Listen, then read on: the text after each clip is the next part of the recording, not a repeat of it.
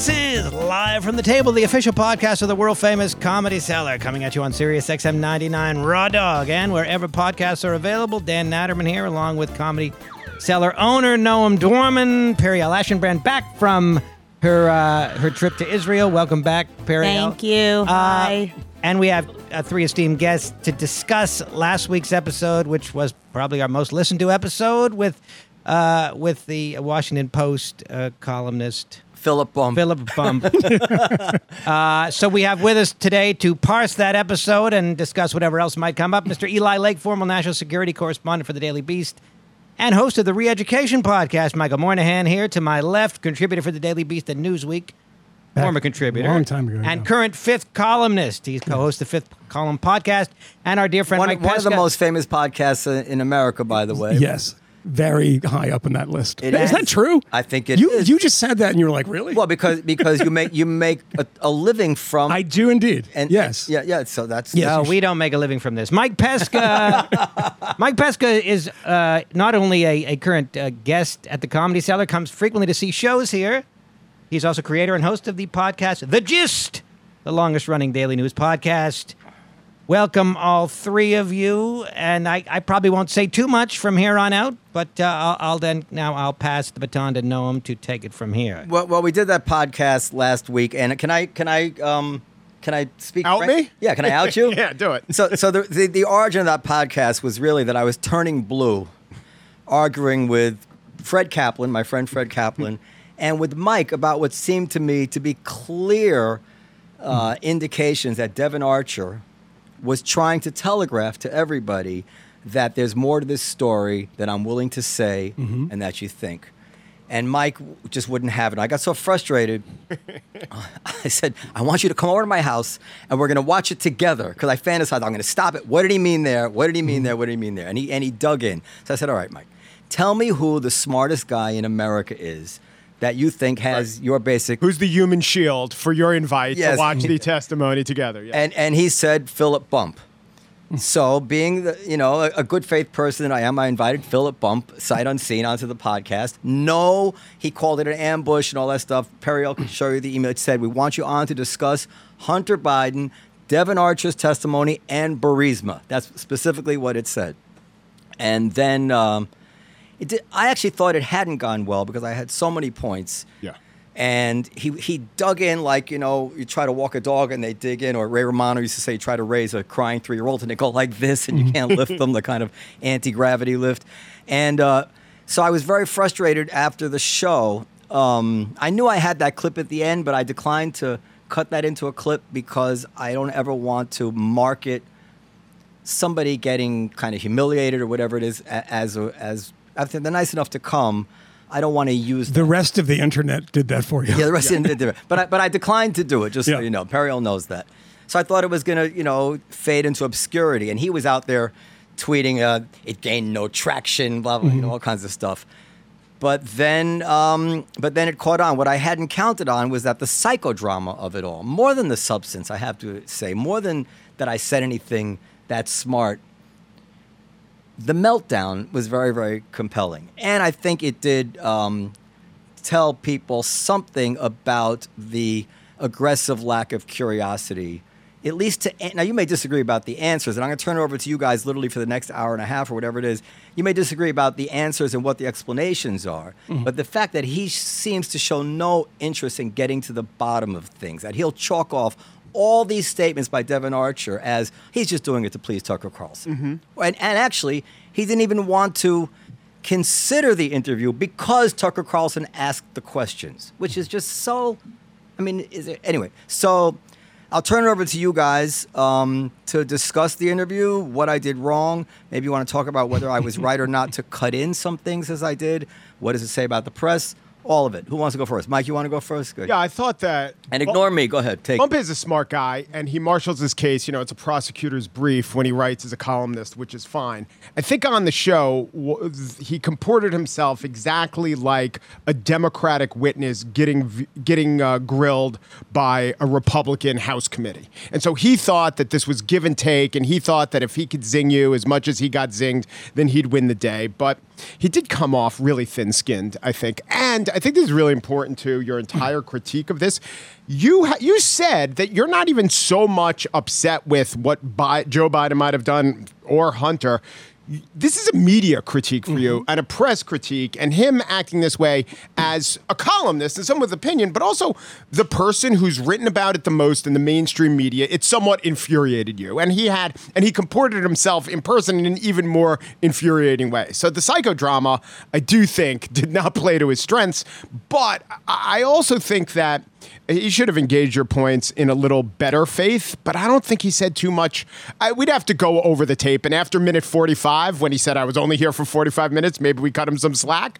But no, in about 45, and every podcast goes over. I know. And he wasn't here for an hour and 15. He was here for an hour. Yeah. Okay. So I don't know how much he actually got wrong in substance versus in how he dealt with your questions. Maybe he was too dismissive. I think he got every single thing wrong, but I'll let Eli. Eli's a better expert on this than I am. So, well, I mean, the problem is that he approached the topic as if nothing had changed in the Hunter Biden story. Right. Everything has changed in the Hunter Biden story. Everything that we were told by people like Philip Bump, and I say this as somebody who's a journalist, and I have a lot of friends at the Washington Post. It's not that, but it's just everything that was sort of insisted that if you disagreed with it, you were peddling disinformation. In 2020, your account could be suspended if you were, talking about this story and the New York Post story, has turned out to be bullshit. I mean, it's amazing to me, but it starts with the laptop, and they said the laptop was Russian disinformation, and then we find out, amazingly, like this summer, that the FBI had not only they confirmed the laptop by December 2019. Before the debate. And then before the debate, so what is the FBI doing? A warning of like possible Russian disinformation coming out, and letting these social media companies believe, this came out in the Twitter files 9 months ago, that this story was, fakery when they knew it was right. How did that happen? So that's just one example of the first thing that I thought was like, why are you acting like, oh, here we go again? No, the people who should be here we go again should be you, to Philip Bump. Like, what do you mean you don't have questions now after everything that we were told about the laptop, what Hunter did nothing wrong? Remember that? Like, it was a smear to suggest that he was monetizing, the Biden family name. We now have evidence from these bank alerts that it's like, $27 million for 5 years? Mm-hmm. That's a lot of money. Yeah. It's even for Washington, that's a lot of money, I gotta say. And then you put it in I think you have to put it in a broader perspective. It's not just Burisma. There's a company that's now defunct that was called China CEFC. That is red commie Chinese trying to advance what's known as the Belt and Road Initiative, which sounds innocuous, but it's like China's plan to take over the world.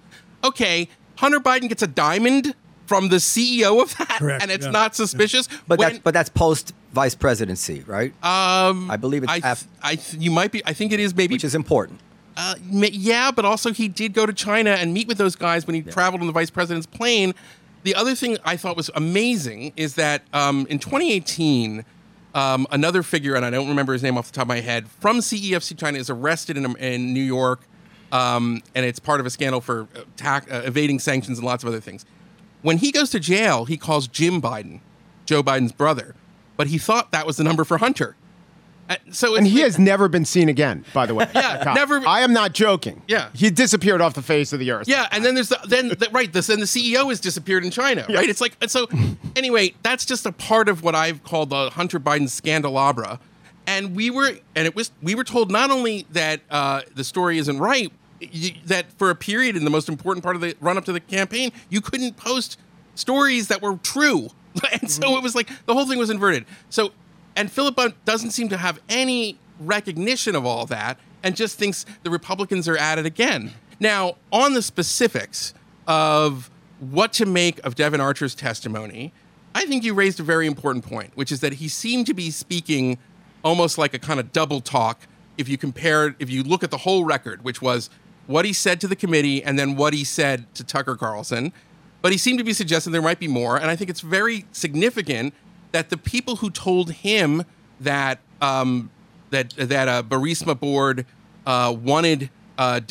didn't want him gone, Shokin gone, or it didn't matter, were the Washington team and not the Burisma people in Kiev. Okay, that seems like relevant to me, especially since all these other pillars of the story have collapsed. Well, wouldn't he know what they felt in Kiev? You would think he would. He's on the board. Of course he would know. Well, I mean, it's also possible, to be fair, is that he was, his job at Rosemont Seneca was to structure these, public-private partnerships, and that maybe he didn't have access to that. But there were others. But he and Hunter are pals, and he's speaking. It's inconceivable to me that I've spent some time in Ukraine. There's drinking parties. Sure. Everybody's talking. This guy seized all the property. Now he gets fired. It seems to me he would know if the actual feeling was, no, that's a good thing. So here's what I just said. Or that's a bad thing. We had him under control. There is a fact here that is important to kind of get for the other side. And that is, it's also true that the United Kingdom, the European Union, and all of this kind of good government anti-corruption people thought that Shokin was corrupt. The World Bank, the Atlantic Council, basically everyone who looks at corruption. Right. So they all said this guy's unanimity corrupt, of opinion. and it was U.S. policy it wasn't like Biden was overruling the State Department. This is what everybody wanted. But that said, that doesn't change the fact that what about that memo that came out a couple weeks ago that said that it wasn't conditional on Shokin, and one of them gave a compliment to Shokin. It was in the Post. Is that Newland wrote I would have to see it. I remember in 2019 when the impeachment stuff was going on, and I did a little bit of a dive, and I had just come from Kyiv after the story broke and everything. And I guess I would say that it doesn't matter though if it turned out that Shokin was also corrupt. It could be two things could be true, which is that all these people thought he was corrupt, and Burisma wanted him gone because they were either being squeezed by him for corrupt reasons. By the way, that distinction that Bump made. Oh, so it's like as if it's different that they would want it because he was corrupt as opposed to he was trying to regulate them. Mm-hmm. It doesn't matter if you hire a guy, if you hire the vice president's son for influence in Washington, and the vice president does exactly what you wanted. It doesn't matter if there were other good reasons for that. That's a problem. You know what I mean? And there might be other things. So it seems to me like I'm at the phase where I'm not saying I know for sure that this was a corrupt deal, because I don't think we do, but I'm no longer accepting you would have to be crazy, this is Russian disinformation, if you have some questions about whether or not Biden, basically was in some ways doing the bidding of, for his son's foreign contacts. He certainly assisted the business by showing up 20 times on these FaceTime calls and meeting them at Cafe Milano. So let me just say a couple of things and bring Michael in. First of all, as a boss, quite often there are scenarios, and I try to avoid them at all costs, where you can do a justifiable thing for the wrong reasons. I have half a staff of employees who I could fire for cause. But, if I didn't like one of them, or I saw some other thing to gain by firing them, so I said, what do you mean? Don't you know that I have these 6 emails complaining about them, and the managers complained about them. That's not enough. And that's what I suspect could have been going on here. Just to say, this is from the Post. Victoria Nuland, the State Department's top point person in 2015, even sent Shokin a letter praising the prosecutor for his work. We have been impressed with the ambitious reform and anti-corruption agenda. I know this can be pro forma stuff. That's like everyone who's fired said, but I got a good performance review. And then later in the fall, where is it? There was a memo where they approved the aid without any requirement that Shokin be fired. And apparently from this article in the Post, it took everybody by surprise. Nobody but Biden knew that Shokin was going to be fired, which indicates not well for him. That comports with his story and his anecdote. If he's not fired, I'm not giving you the aid, he seemed to say, and surprise them in the moment. I should say that happens all the time in terms of U.S. diplomacy. So if we think that there's a very corrupt official in an important position in a country that we're more powerful, that we provide a lot of aid to, we condition aid to them removing them. That happens a lot. Yeah. I'm just saying, if that was the only thing, it would be. But what's going on with Hunter is so much more. And what's even more disturbing on the Hunter Biden stuff, and I would love to hear Philip Bump explain this one away, is what happened. You had this crazy plea deal that the judge looked at and said, we can't have it. And then they all turn around and they're like, okay, no more plea deal. We're going to charge him now with the gun charges, and we're going to do all this. So that strikes me that there was something there. Basically, the Justice Department somewhere was corrupted in such a way to bend over backwards to give the president's son the best possible deal.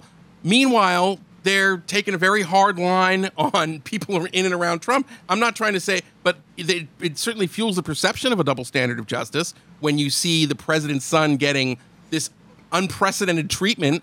Like, no, I mean, legal experts were saying they'd never seen a plea deal like that. Oh, I spoke to an attorney general, a prosecutor, who told me he's never seen a statute of limitations lapse. Yeah, right. That's another thing. They always bring charges. Why did they let it lapse? Like all this stuff, and it's like, okay, like this. You know, it's sometimes I'm banging my head against the wall. I'm not a Trumper by any stretch. No. But you're making the argument for them when you do stuff like this. So, you want to jump in? I do. I mean, you said at one point during this very frustrating interview, which I did the right thing. And if you haven't listened to this, ladies and gentlemen, do so. But don't do it the way I did it initially. You sent this to me, and I consumed it in pieces and didn't realize just how fucking irritating it was until I listened to the whole thing beginning to end today on my drive all the way east here.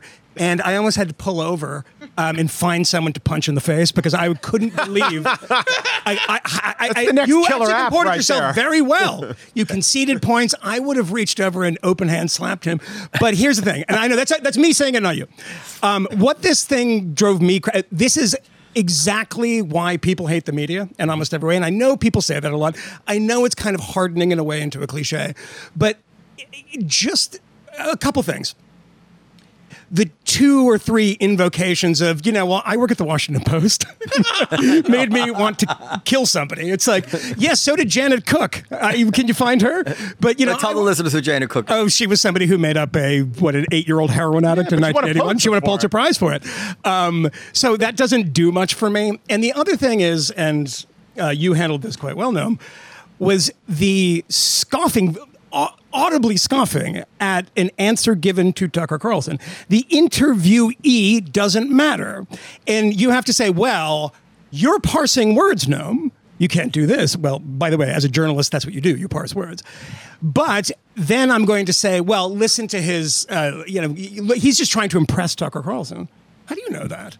Well, it doesn't make any sense because what he says to Tucker Carlson, he also said under oath multiple times. And yes, there's the intervention of his lawyer, but what you're doing when you don't have all the information that you need, and you're a journalist, you start parsing that stuff, and it is very curious when you start using the same words over and over. No one ever does that. It's the curious words, too, in both interviews and when you're under oath.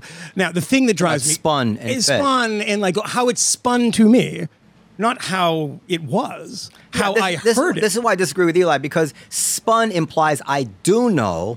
Sure. And I'm skeptical, as opposed to I'm not. I really wasn't involved in that, but that's what I heard. I mean, it's spun. Spinning is the spin room after a debate, and when you say things that you cover up for bullshit. Basically, I'm spinning it. And right? What about this? Is not chess.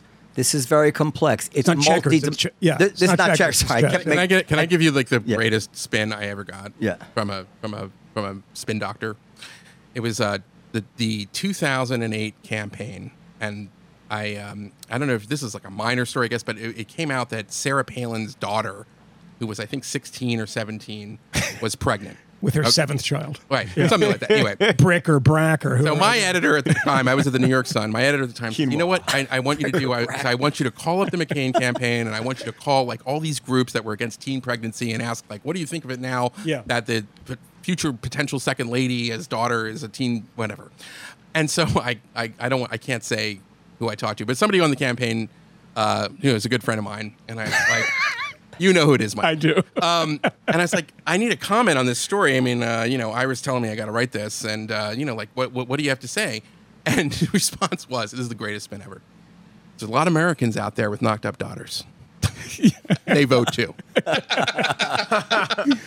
I mean, I have to say that the last bit, which you thought would have been unfair to clip at, which I think that was the right instinct, and it got out there anyway. If it's worthy, people will find it. cut it Well, up. And everyone- tell me what happened. The last bit of this interview, when Philip Bump essentially leaves, because you're holding the kind of ace card the whole time, which is the one that should set off alarm bells for literally every journalist in the country.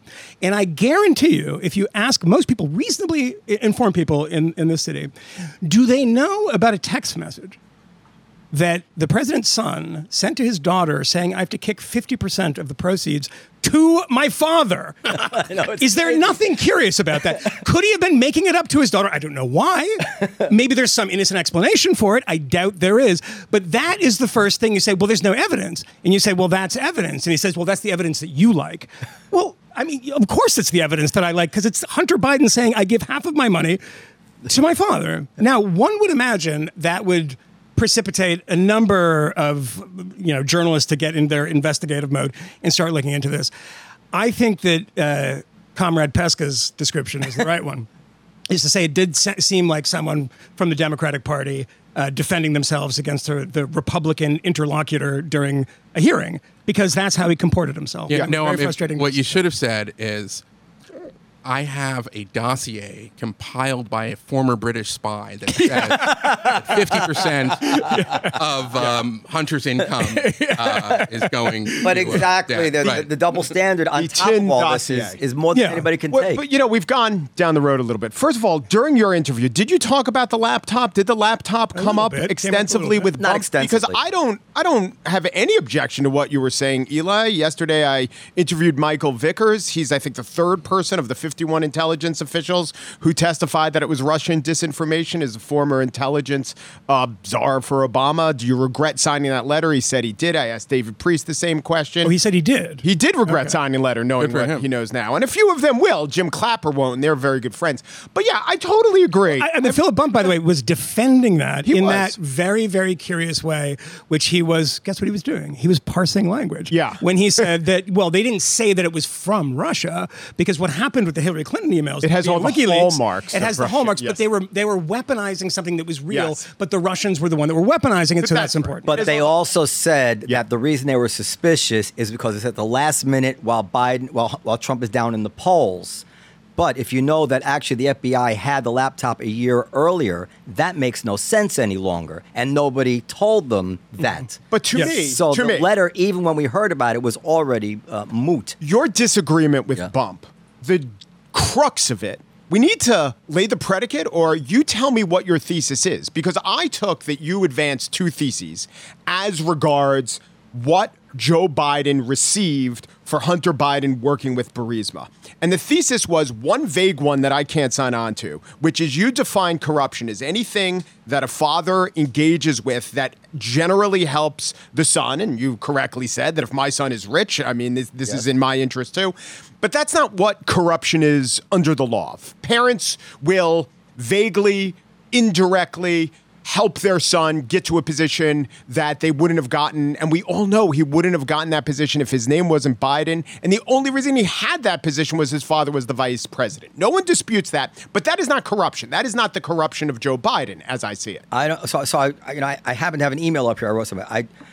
I do think the fact that Joe was in charge of attacking Ukrainian corruption while his son was taking part in Ukrainian corruption made the United States look ridiculous and gave the appearance to those hardened gangsters in Ukraine that the vice president was a crook. You agree with that so far?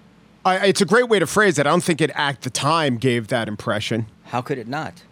Because everything in the hiring of Hunter Biden could have given anyone the impression that the vice president was somehow dirty. The only reason, and this is what everyone says, the only reason that Hunter Biden ever had that job, it's not his Yale diploma, it's his last name. That's it. And the only thing he ever had to do in that job was have that last name. And occasionally, no, but if I'm looking at Burisma and I know they're paying this dummy drug addict $1 million, yes, I'm saying the smart money is the father's in on it. Well, it doesn't matter if that person's either right or wrong. Right, but it gave the opinion, it gave the appearance that the vice president cooked. Now it could have, or it could not. Well, let me take a step by step. Right, it could have. So and Biden is aware. You know what? This might make them think that I'm in on it. So at that point, if Biden has dinner with these people, or chats with them, or in any way makes steps to ingratiate himself to them, he is hardening that position and he's undermining American policy. And I don't see any way out of that. It's not as if he wasn't in charge of Ukraine, and then I say, it was just, but this is different. He was in charge of hunting down the corrupt Burisma. Burisma was on the radar as a corrupt enterprise. He knows already, unless he's an idiot, that this must look weird to them. They might suspect that I'm in on it. Now they see me have dinner with them. Right. I am undermining America. So now that's not impeachable, but that's a scandal. And if he did pull the trigger and in any way then with mixed motives fire Shokin, now you are 100% impeachable by the Trump standard, which was Trump trying to look into this, both for American policy and for his campaign, chances, right? No, because what Trump did, I mean, listen, the problem with Trump is he's kind of an incompetent buffoon, and the way that you would do that if you were competent would be you would get a guy to tell another guy in the Justice Department and do it through a proper channel. When you have the leader of the American president talking to the Ukrainian president, I mean that's just so nakedly corrupt. Well, no, because he thinks he's going to run against Biden, and he's like, oh, can you start an investigation into him? Well, what he said, I don't want to start defending Trump. What he said was, I'm going to put you in touch with my attorney general, which would kind of put it through proper channels. Now, look, except that the weird thing is that if it's true that Hunter Biden was corrupt here, then Trump was not doing anything wrong by asking the guy to look into it, right? It's wrong for the president who has all the. That's why there's all these buffers and layers. Yeah. So, I mean, listen, I was against, by the way, I didn't think he should have been impeached for that. Wait. I don't think he should have been. I do agree with you that when we were when that impeachment scandal was happening, the dominant media narrative was that it was made up out of whole cloth.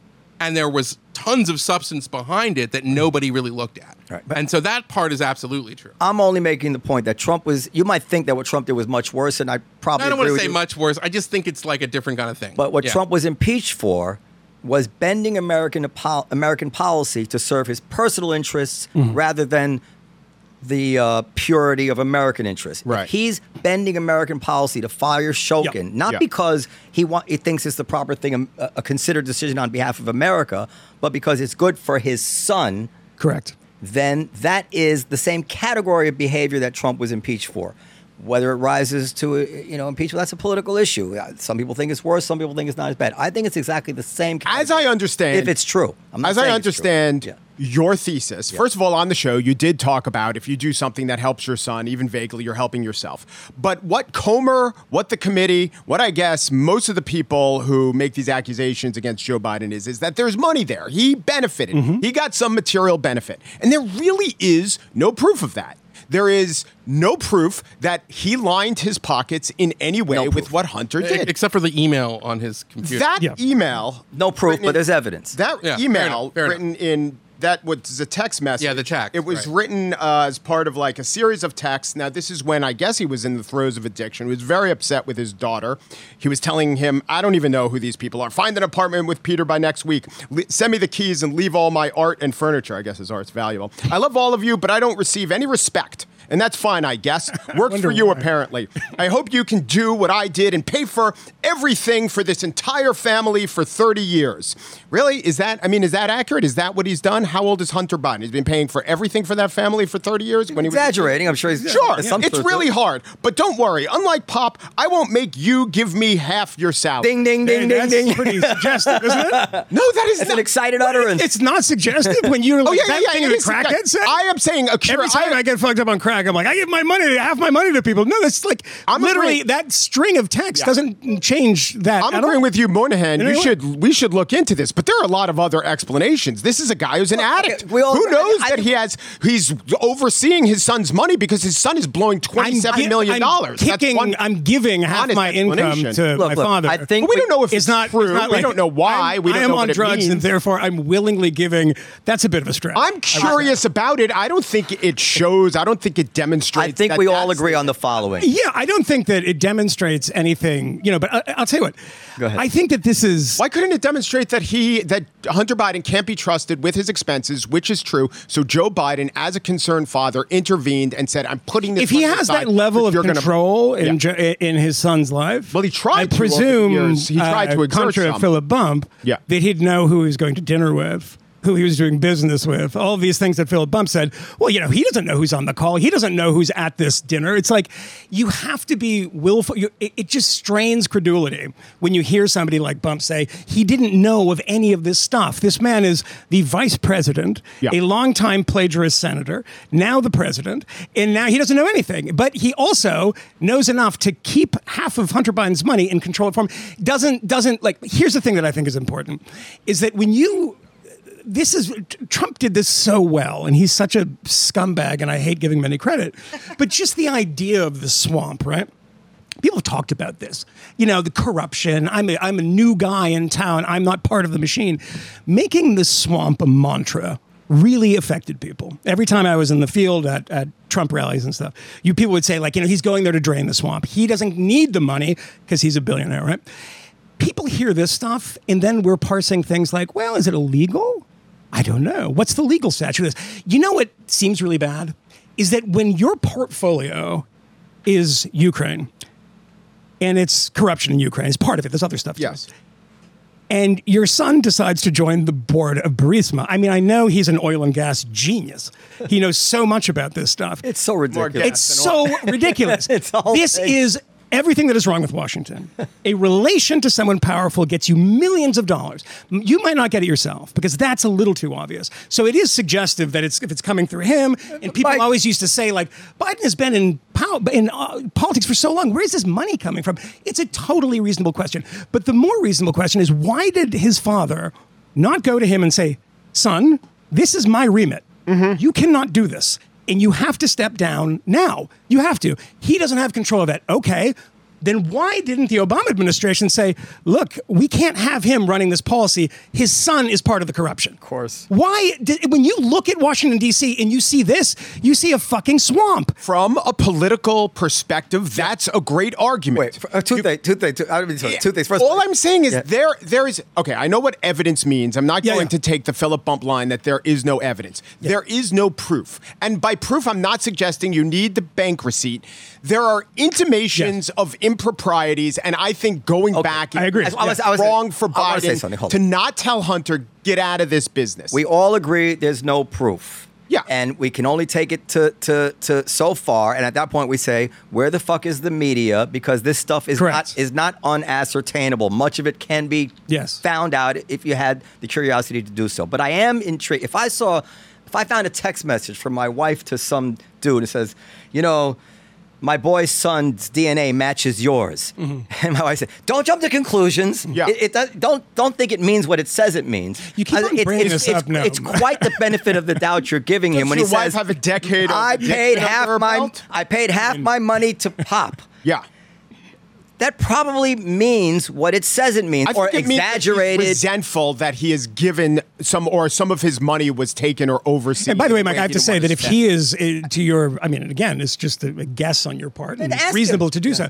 But if your guess is that he's trying to take it over because his son is a drug addict, it might be also good if your son is a drug addict to say maybe you shouldn't be taking millions of dollars from an oil and gas company in Ukraine. Maybe that is the better way of intervening and taking the money away from somebody who's getting it for free from Ukraine. How do you take it away without a paper trail? A third of the Senate. They set up all this shadow corporations and dummy corporations. They had an elaborate web that triggered tons of alarm bells, according to the IRS whistleblowers. I'm saying that kind of activity, when you are, if it was a legitimate consultancy, you wouldn't need to do that. So that's itself a huge red flag. Another red flag, by the way, is the letter that Biden writes when he's vice president to Devin Archer saying, I'm so glad you're in business with my son. It's a giant nothing burger. It really He's is. being nice to his son's business associates. Except he's being nice to the criminals. I'm saying no. I'm Be nice to Devin Archer, who, along with John Kerry's son, is in a business, and he pulls in Hunter Biden because Hunter Biden's a wastrel and a ne'er-do-well who doesn't have any legitimate business prospects. Hey, thanks for taking care of Hunter. Hold on, wait a second. If that was the Is only, that how you get involved in businesses? Hold on. If you're that Biden, yeah. If that was the only evidence, I would agree with you. But we were just having a conversation about like, well, what did Biden really know about his son's business? Well, he knew enough that Devin Archer was in it. He was encouraging it. He's like, hey, I interrupted a meeting with Xi to whatever. Mm-hmm. I mean, I'm sorry, but that's like knows who his son's business partner is. No. Adding to this other evidence, not proof, that there was some sort of payoff there. And by the way, if it was the most charitable explanation, which Representative Dan Goldman, who I don't like, has said, is that he wasn't selling access, he was selling the illusion of access. Mm-hmm. Well, then Joe Biden is committing a fraud on these, poor hucksters from Burisma and China. He's basically like helping. He's supporting the illusion that they're going to get something for paying millions of dollars to his son. Devin Archer said the same thing. But if we're crediting his testimony in one area, not the other, we could play the clip of him saying that to Tucker. We can play. The vice president of the United States cannot cooperate in the illusion that he is a crook to a foreign country. I think that's right. I think that is right. He can't do that. That's poor. What I'm saying. It's inadvisable. No, he was. Yeah, it's unacceptable. The vice president cannot cooperate to tell. He's. Let's just take it in a very base way. We're spending millions of dollars on this policy. And he's undermining the whole thing by signaling to them, actually, it's an impossible situation. No, they did not know at the time. And again, listen to Devin Archer on Tucker. Could you imagine this kind of defense for if Trump was having done this? I've come around to bend over backwards to give Trump the defense, and I've come to realize. In fairness, I have to say, I'm but there was no evidence with Trump. I've come to realize. This is the mirror image. With Trump, it was all conclusions and no evidence. Here, there's all evidence, and everybody's reluctant to jump to a conclusion. It's literally the mirror image. What I was saying before is that go ahead.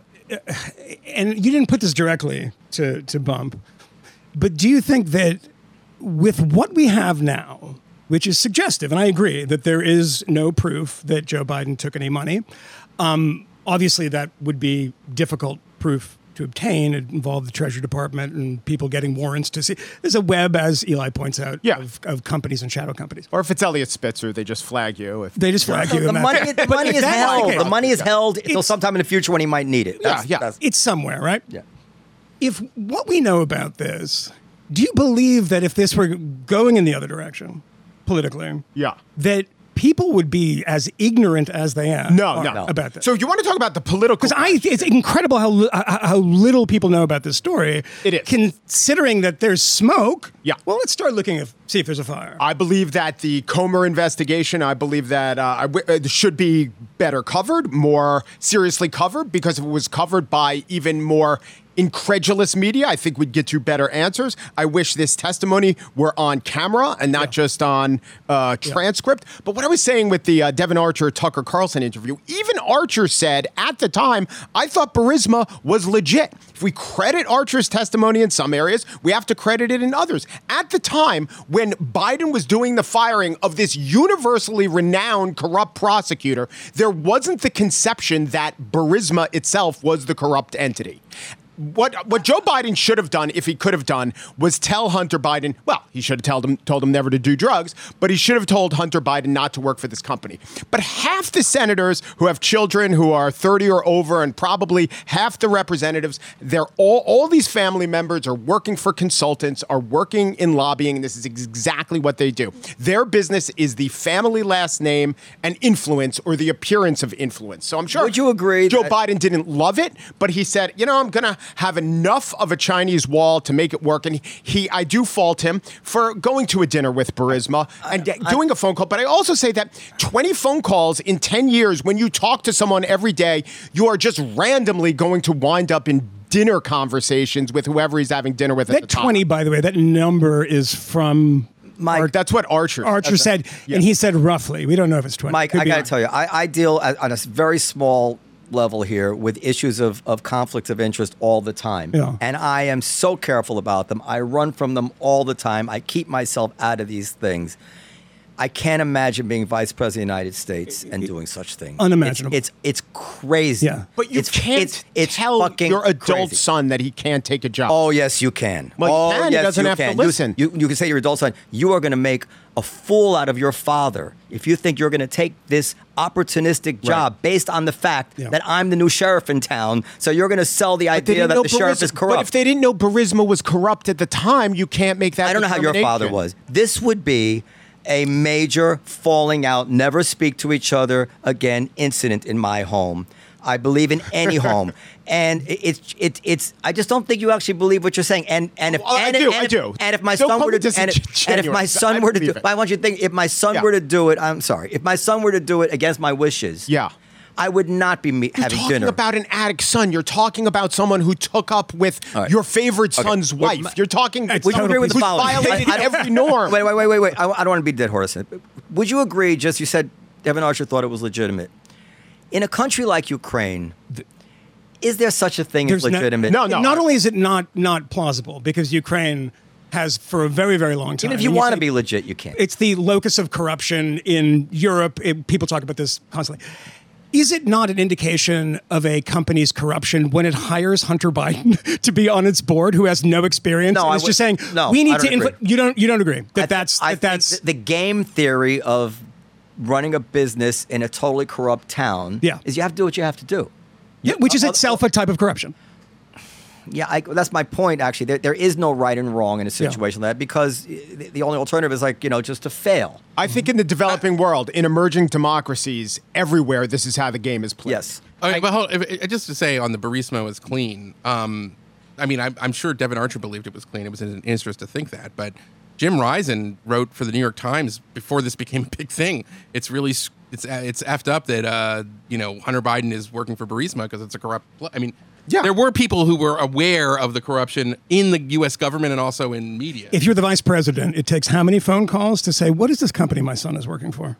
But I'm telling you the dynamic of the father and the addict son and trying to get him in something going on in his life that is getting him millions of dollars to spend on crack is probably not the best. Can I ask? Yeah, I want to ask you a totally different question. You want something about this? Well, I just want to know if Mike agrees with Noam's central beef that the press shows a lack of curiosity, could not smell, has lost the ability to smell blood in the water. What should Bump have done as a journalist? Oh, I think first of all, he should admit in his columns or with you the things that you have to admit. Everything that you were saying about the laptop now, to parse words on that, to dither about that, just really hurts his credibility. And I'd meet you halfway. I mean, that text, I'm not trying to explain it away as it means nothing, but I'd meet you halfway and say, I'd like to know a lot more. He seemed to be defensive. Does Bump, after all the brouhaha with this podcast, does he extend an olive branch? Does he meet Noam halfway? No, because it's in his self-interest to. The answer is yes, he does. Issue 2. Philip Bump. So let me ask you guys a totally different question as journalists. How do you prevent being co-opted by personal relationships? I already sense, I'm making certain, getting emails and making people ingratiating themselves. Maybe that's the wrong word, but people becoming friendly with me who are very much of the right, who are really happy about this. Mm-hmm. And, at some point very soon, I might want to criticize these people. And already I feel the weight of, I don't want to do that.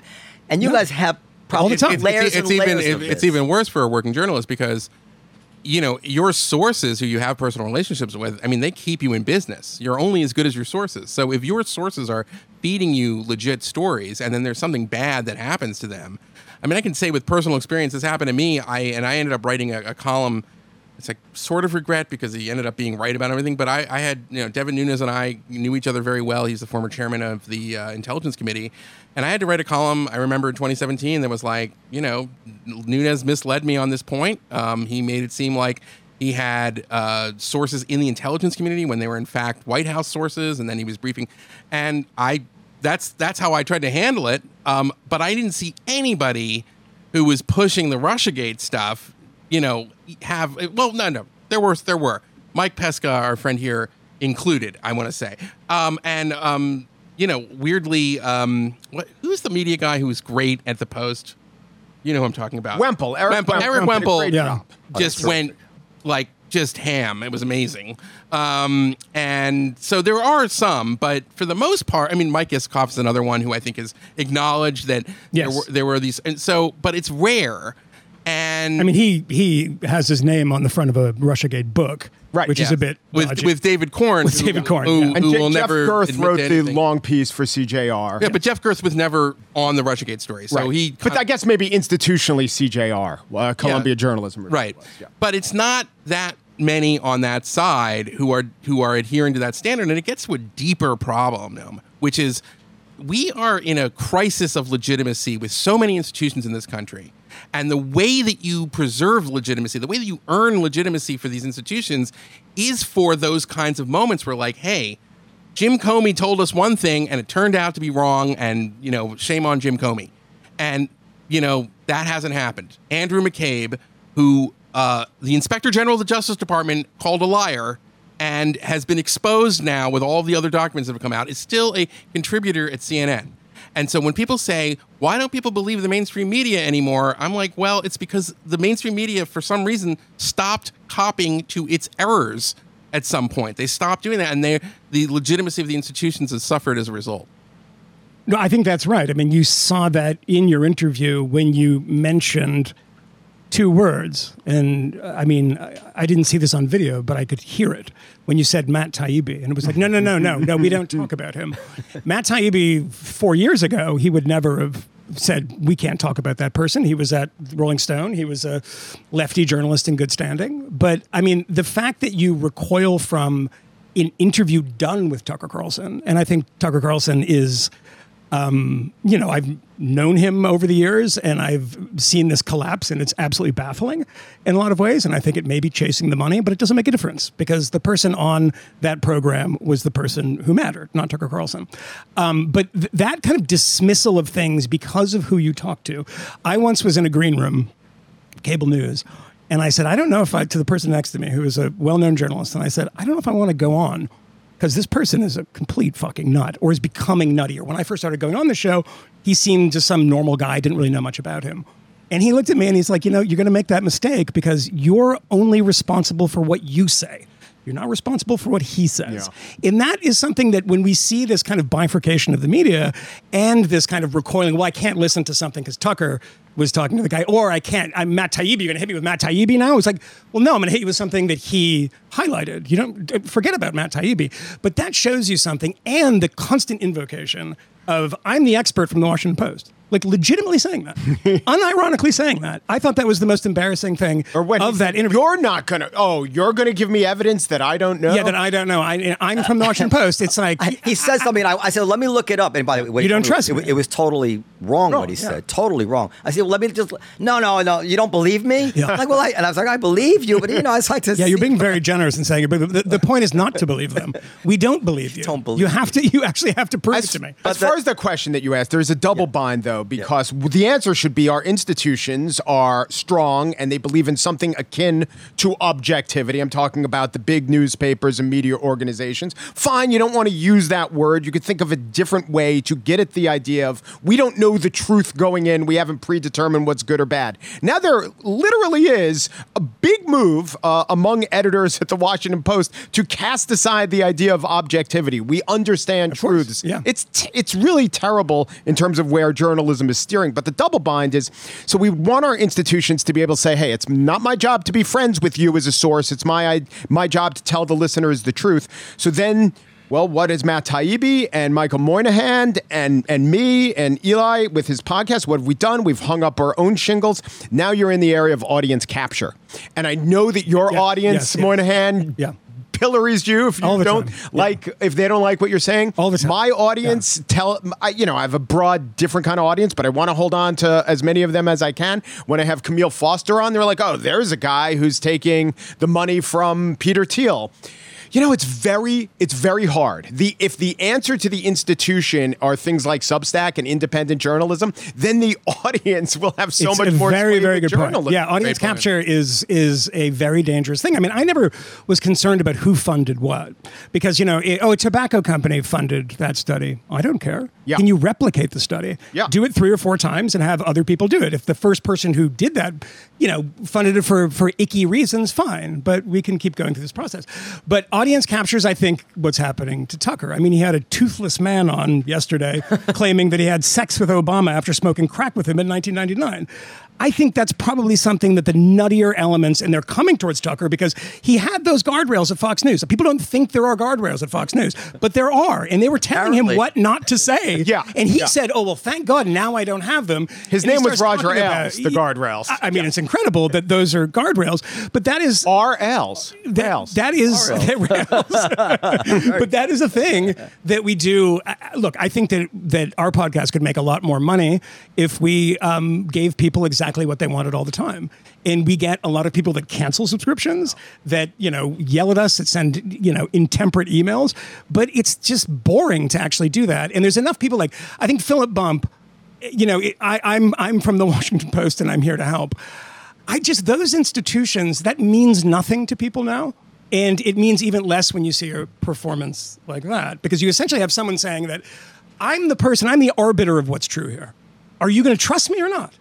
Because it's incredible that this is, I think, one of the most telling things about this interview, is going through the entire thing and just upbraiding Noam at the end of this interview and saying, "I can't believe you had me here and you don't agree with me. How did you not?" That's exactly what it was. How did you not? I'm telling you the thing and you don't agree with me. Well, he qualified as an ambush. It was just people a setup. Yeah, a setup was similar. Yeah, I know. Just to be. But I mean, what obligation does one have, if any, to a guest when they invite them? What obligate to a journalist to agree with them? It's crazy. I mean, an ambush would be like bringing somebody from his past, into the room. And he said, "I asked him gotcha questions." But I think that's to Mike's point. I mean, that's an audience capture thing on its own for the mainstream media, is that he's not expecting to come into an interview. He doesn't do interviews with Substacks or Fox News or Newsmax. He gets the feedback loop interview, and he comes in here and he's totally blown away by it because the people that guys like that talk to, and I'm not saying it's just Philip Bump, it's people on the other side too, just talk to their own also, and they're just completely unprepared to be challenged on this. That's how Fox News changed. I don't want to get sucked into Fox News, but the one thing I used to like about O'Reilly's show was that my instinct about O'Reilly was he says, "I don't agree with this. Get me the smartest way. Bring in George Will. I want to have it up. Bring in Charles Krauthammer." He was itching for a fight all the time. The current Fox News just brings in either idiots or people who will agree with them. It's uninteresting to me. I think you're wrong. I think your podcast succeeds because you don't give people, because you're not a bubble cat. Yeah, I hope that's true. There's a market for that. Yeah, there is, yeah. I mean, that's why I would listen to it. I'm not interested in the other things. So, but just this personal co-option. So, I got a really, really nice and gracious contact from Glenn Greenwald, who has been right on a lot of things now for a number of years. But I do remember hating Glenn Greenwald. Yeah, he's not right on Israel. And not only do I not agree with him in Israel, but I remember at the time, and I don't remember the particulars, and maybe he's changed, or maybe I've changed, but I remember thinking he was unfair and dishonest about Israel. I remember really not liking Glenn Greenwald. Oh, nothing's changed on Glenn and Israel. He's exactly the same. Well, he just didn't talk about it very much anymore.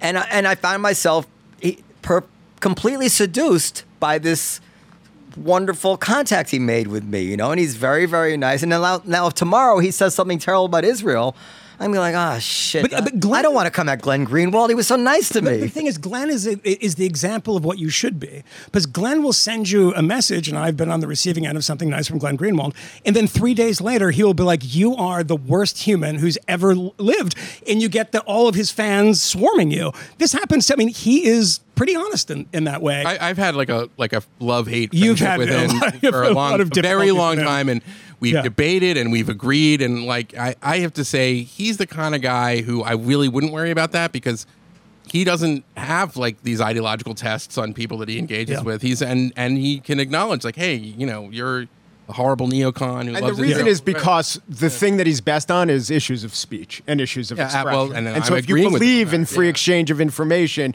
you're going to have some views where you're 180 degrees from someone that you could still have that 180-degree conversation. And it's also weird. People say to him all the time, "Oh, you've changed. I remember when you were such a great lefty." They always fail to notice the one important thing, that the Republican Party has changed. I mean, conservatives have changed. Yeah. I mean, every time I'm on a conservative website, I saw this twice today, people denouncing neoconservatives, the undead, the neoconservatives are coming back. The Republican Party, when Glenn Greenwald was on the other side, was essentially a neoconservative party. It's now kind of a Buchananite party when it comes to foreign policy. That lines up very closely with where Glenn has always been. I don't think he's changed. I think politics has changed in a weird way.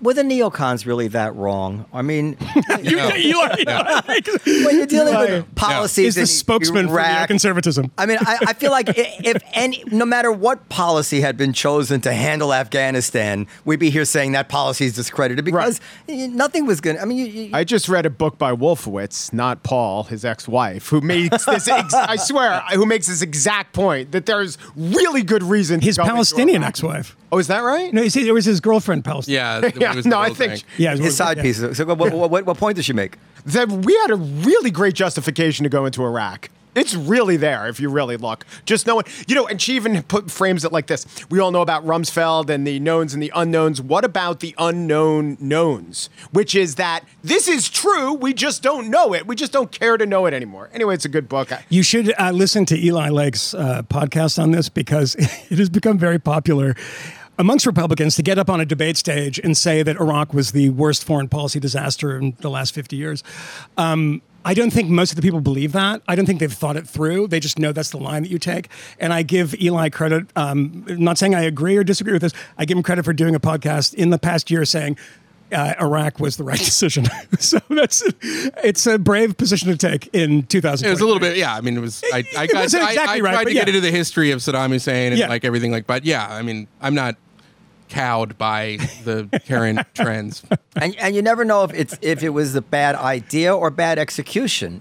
And I mean, execution is really important. That was Hitchens' argument. Well, the thing is with American military might, and I was talking to Vickers about this, we always eventually get tactics right. The analogy I made is it's the Yankees and free agent signing. They could sign every bad free agent. They have so much money, it doesn't matter. They'll eventually get it right. So, what Vickers was saying, I've talked to many people of this ilk. This is just freshest in my mind.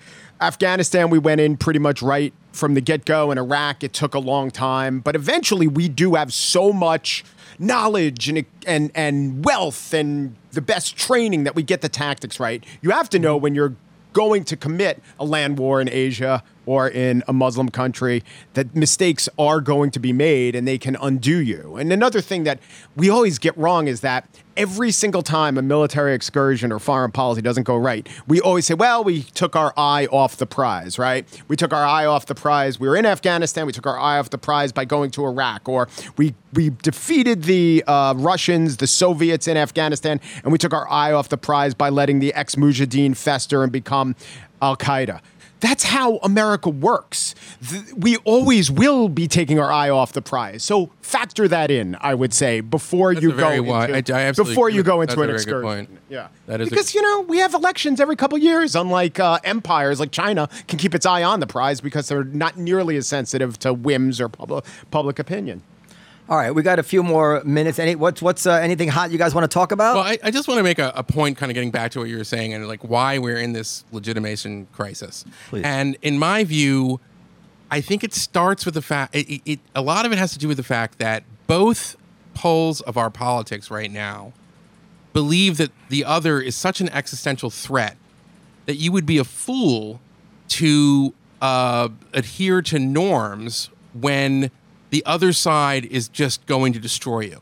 Mm-hmm. And I absolutely believe that. That is true. And that is what happened when Trump was elected, is that all of the norms for the media, for the most part, I think just kind of went away because there was a much more important thing that had to happen, which is you had to destroy Trump because he was going to destroy our country. Mm-hmm. And the same argument is made by the Trump supporters about the left.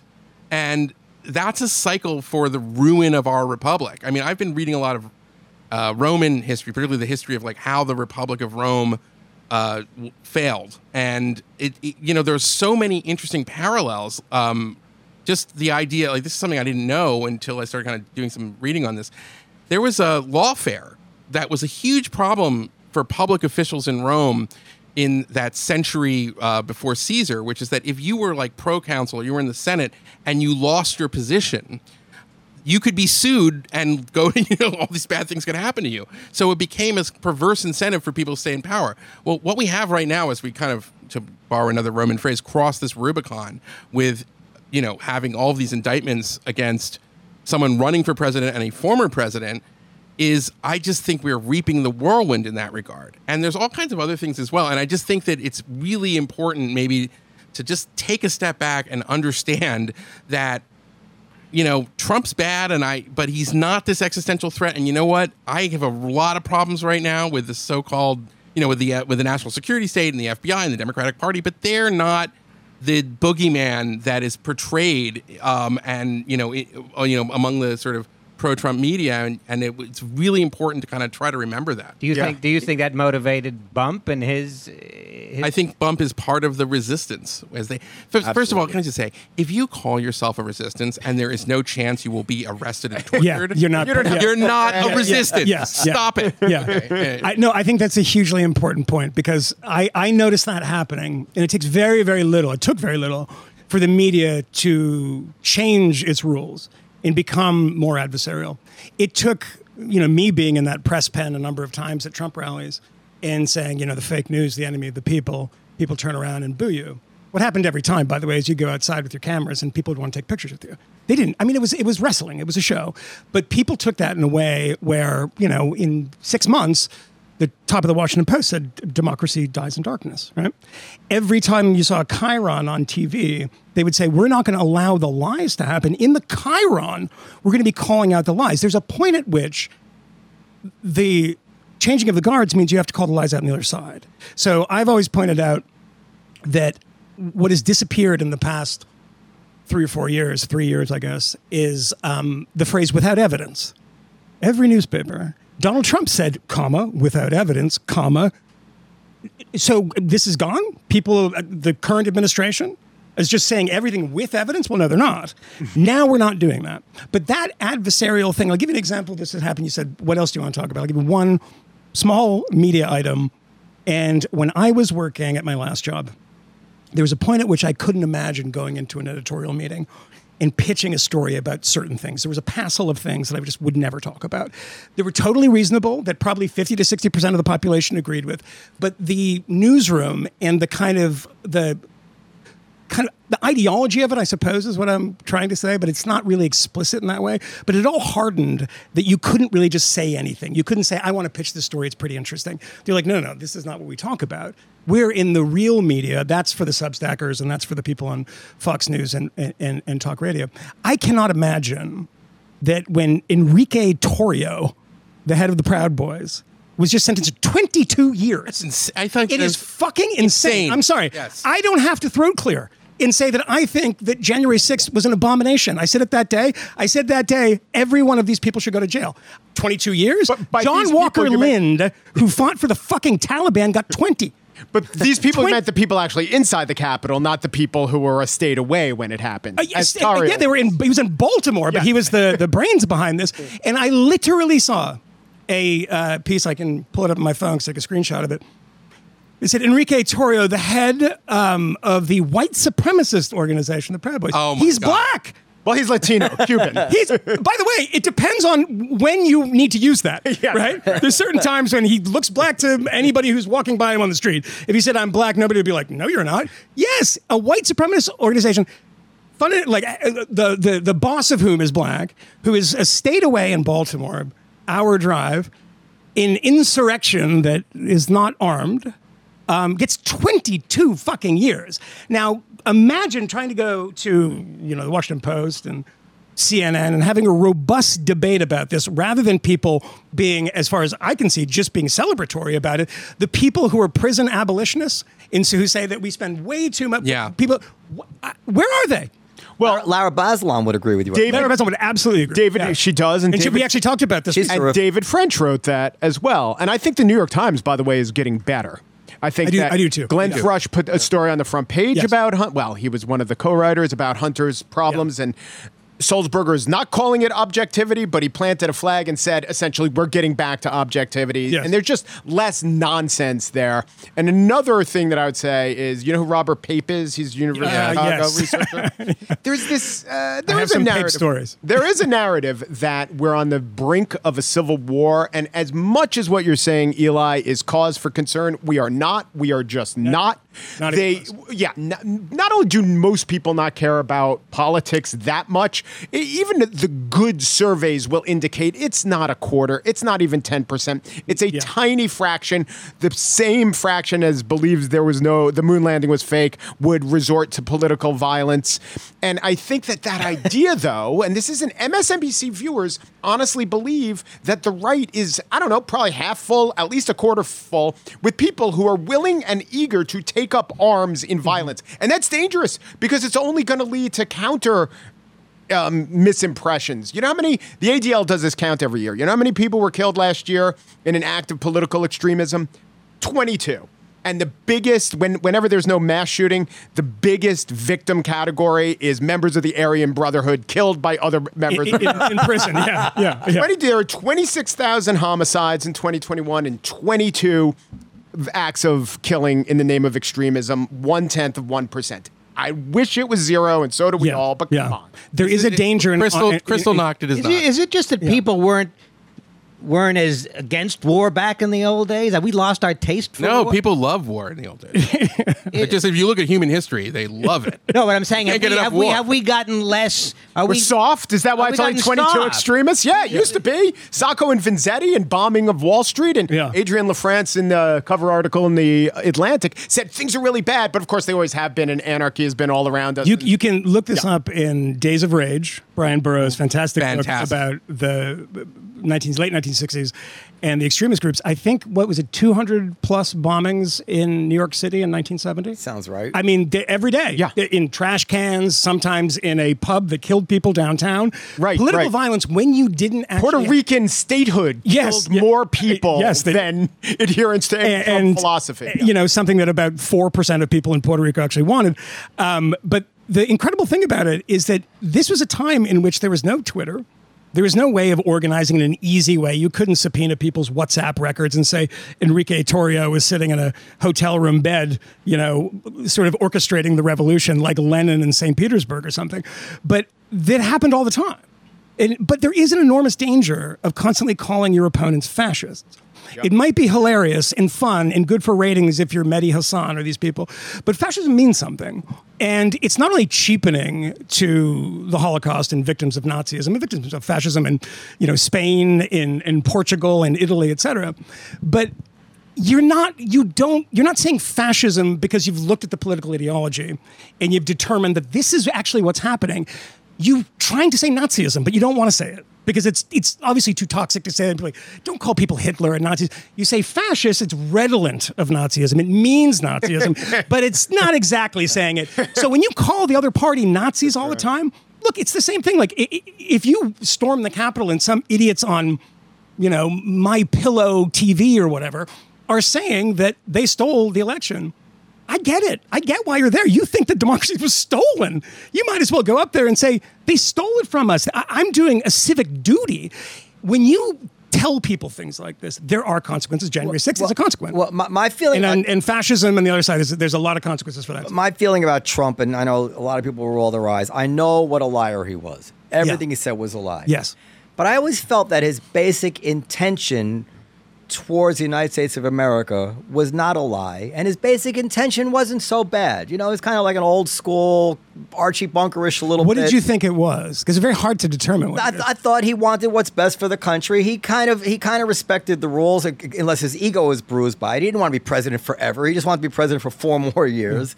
And I don't even think that he didn't want any more immigrants to come in. I think he wanted to control the border. No, just the shithole country immigrants, whose he was against. And the Muslims, which he banned. Well, yeah, all that to some extent. But I'm saying, like... But he was flexible on the Chad Muslims. Yeah. If Trump could have had his way, would we be living in some sort of fascist country? No, I never felt that way. Maybe I'm wrong. And I'm not trying to like, but you know, you have Trump's most vigorous opponents are the ones who demand social media like ban disinformation, which is a term that originated basically in the Soviet Union and was used as a way to sort of justify their own state censorship.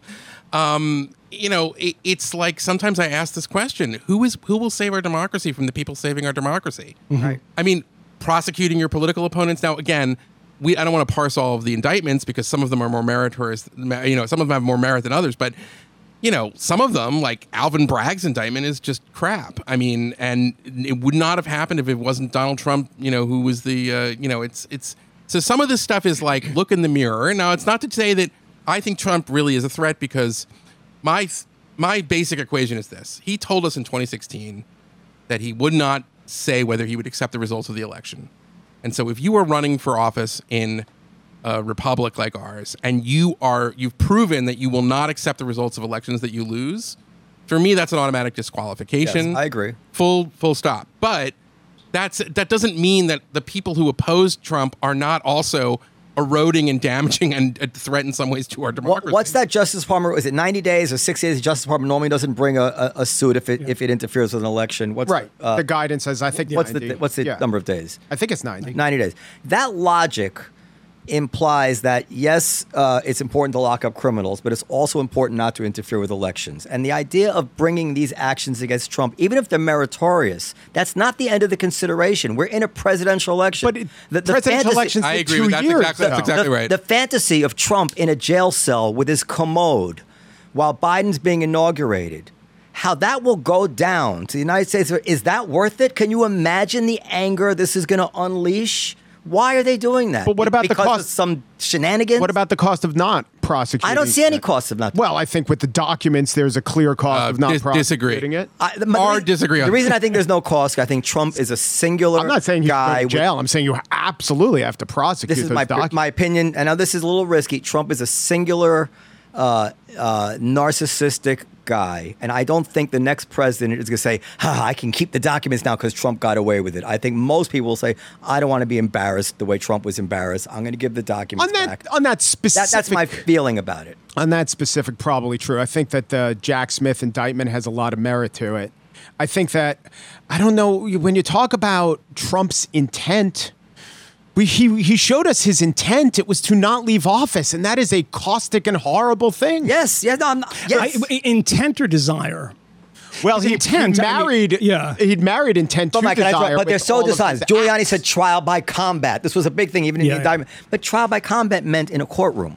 Yeah, I mean, they are so dishonest with the way I'm not the way they present every this bit case. Of puffery. But when I know a few key facts are totally dishonest, I don't do a deep dive into all of them. I say, you know what, wake me when it's done, because I really can't believe anything here, and I'm not inclined to. But I know that if I find a few whoppers in there, it's filled with whoppers. And I think that when this finally goes to trial, we're going to see more whoppers come out, and maybe deflation like we've seen already in other short things against Trump. I'm sure Trump has committed crimes, but I don't think the country is better off by prosecuting him when he's the candidate. If he doesn't win the nomination, go to town. Do you think January 6th was an insurrection or a coup? Because I don't. No, I think January 6th it was a disgrace. It was a riot. It was horrible. But I think some people found themselves in the White. Holy shit! What the fuck? I never. Most certainly. They were like, "Holy fuck!" I mean, there's no guards.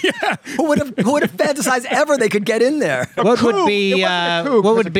rise to the level of an insurrection? What would need to have happened? So usually a coup involves like a cabal of generals and officers who Pinochet. Who either threaten to or shoot the leader and take over the radio station.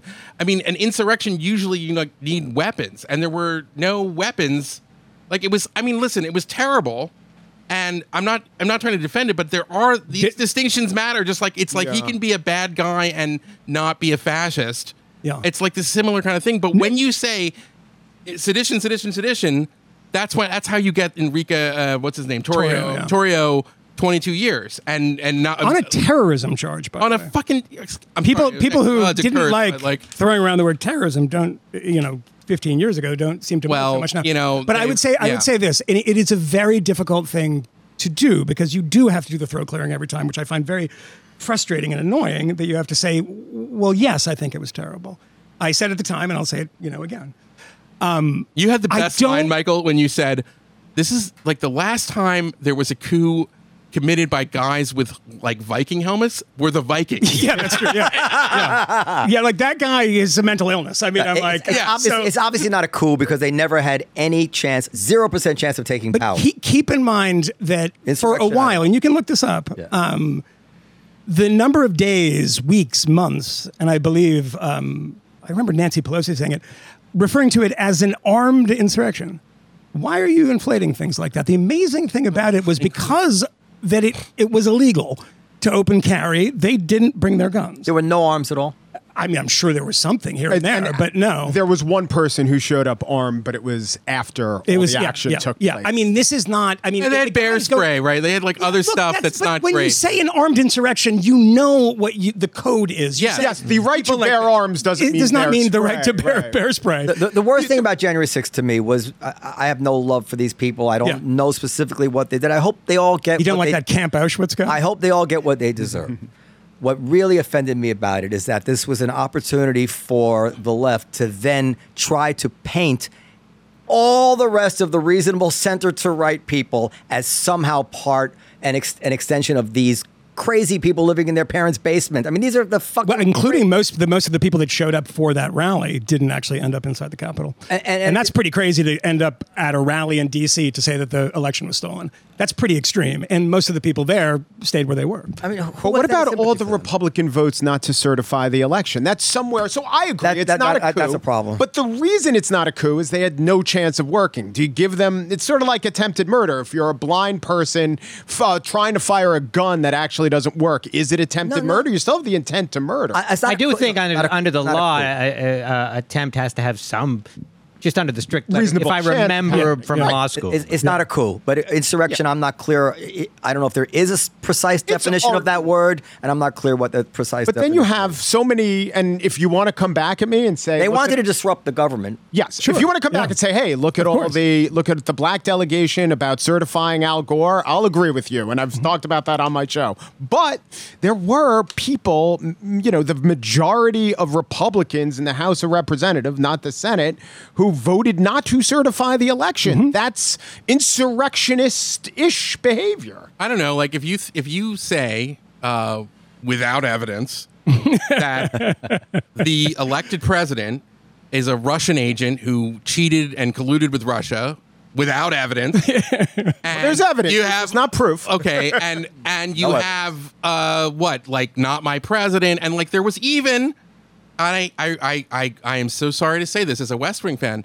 President Jed Bartlett is an insurrectionist because he did this. There's a video. You should find it and like play it because it's still on the YouTube. I'll cut it in after. Yeah. But he's like, he makes an appeal to the Electoral College. He says, not all of you, but it's such a close thing that if some of you could just vote for you don't have to vote for Hillary if you're a Republican. That happened. That was a real plan. Yes. There were like Democratic operatives who were at a last-ditch effort trying to get electors in the Electoral College when they were going to certify to change their vote. Well, I mean, I don't want to it's not the same. I'm not trying to make it to equate it. But again, it's like if you are unaware of these double standards, I'm not saying it's going to be a civil war, Mike Pesca. That's a very good point. But it's not a good thing. No. We are in a bad place right now as a country. We're going to lose the ability to have like an effective FBI. And it also, half the country doesn't believe it also tends not to be an insurrection if you have to vote for anything at any point. Exactly. It's usually I know disqualifying it was a for the scary couple hours, but they did come back that night and certify the election. Yeah. If we all agree that a civil war is not in the cards, what about an amicable divorce? No, that is a fantasy of people on the far right and the far left. It doesn't exist. And also because there's a myth of red states. Red states don't really exist. It's rural versus city. Every city in every red state is very left wing. I mean, this is almost Kansas City has, 55 gay bars and is like votes for Barack Obama. Like, it's just never going to happen. It's impractical. And I think that the one thing that is kind of a cliche, and it sounds like you're creating some sort of, ad for running for Senate or something, but the robustness of American institutions was quite impressive after January 6th. It circles back. So this laptop, turns out that the FBI had it in advance. Turns out that Trump's henchman, Bill Barr, kept quiet about the laptop being legitimate during the election. Right? He kept quiet about it. Also told Trump and resigned honorably, in my view, to say, no, there was no fraud. It's not there. Mm-hmm. Gets no credit for it, right? Because he has to be a villain. So shit. He was quite a villain for a while. Yeah, turned out he was actually presented as quite a villain for a while. He had a lot of integrity, I guess. Yeah. And actually, that whole summary that he did, finding that Trump was not guilty of obstruction of justice, well, I guess he was right because they didn't bring any of those charges. I mean, it also is a testament. Not a single one of those charges was brought. I mean, it's a testament to the robustness of American institutions and individuals when you count the number of people within the Trump administration who came out and said, either this man is a psycho of some sort, he's lying about the election, a million different things, from the generals that, from McMaster on. There were a lot of people that were part of this administration were like, this is really horrible. That's not normal. All of them. And his administration wasn't normal also, but it's not as if you can run a freight train through Washington when you had at the beginning of Trump's administration both houses of Congress and the presidency and a bunch of people ready to do some mustache-twisting bad deeds. But was that a hard choice for them? Wasn't that largely influenced by the fact that it was a loser as a bet? Ultimately, all these people who stood their ground and did the right thing. I mean, I always said that our country's professionals doing their job will be our deliverance, and it was. Of course. Yeah. And I would say the vast majority of non-political appointees, maybe even the majority of political appointees, did not go along with the coup behavior. But it just seemed like such an obvious loser that had to have influenced or convinced the Bill Barrs of the world. Final dumb question. 6 years ago, when people were up in arms that Trump was making noises about trying to end the sanctions against Russia, which were about Crimea mostly, we had an argument here, and I said, look, it's not because Trump's in Russia's pocket. It's basically the Pat Buchanan position that sanctions, I said at the time, sanctions against Russia until Russia leaves Crimea are sanctions till the end of time. Everybody knows they're never leaving. So it seems reasonable to me to try to figure out some way to end this because, and this was my quote, because it's dangerous to the world.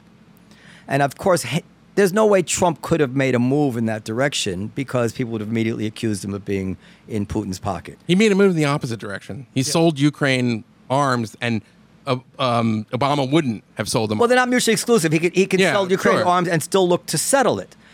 But I'm saying there's a lot of things that Trump did policy-wise. Now, maybe Trump didn't know his government was doing it, but I mean, I cover this stuff really closely, and Mike Pompeo is a Russia hawk.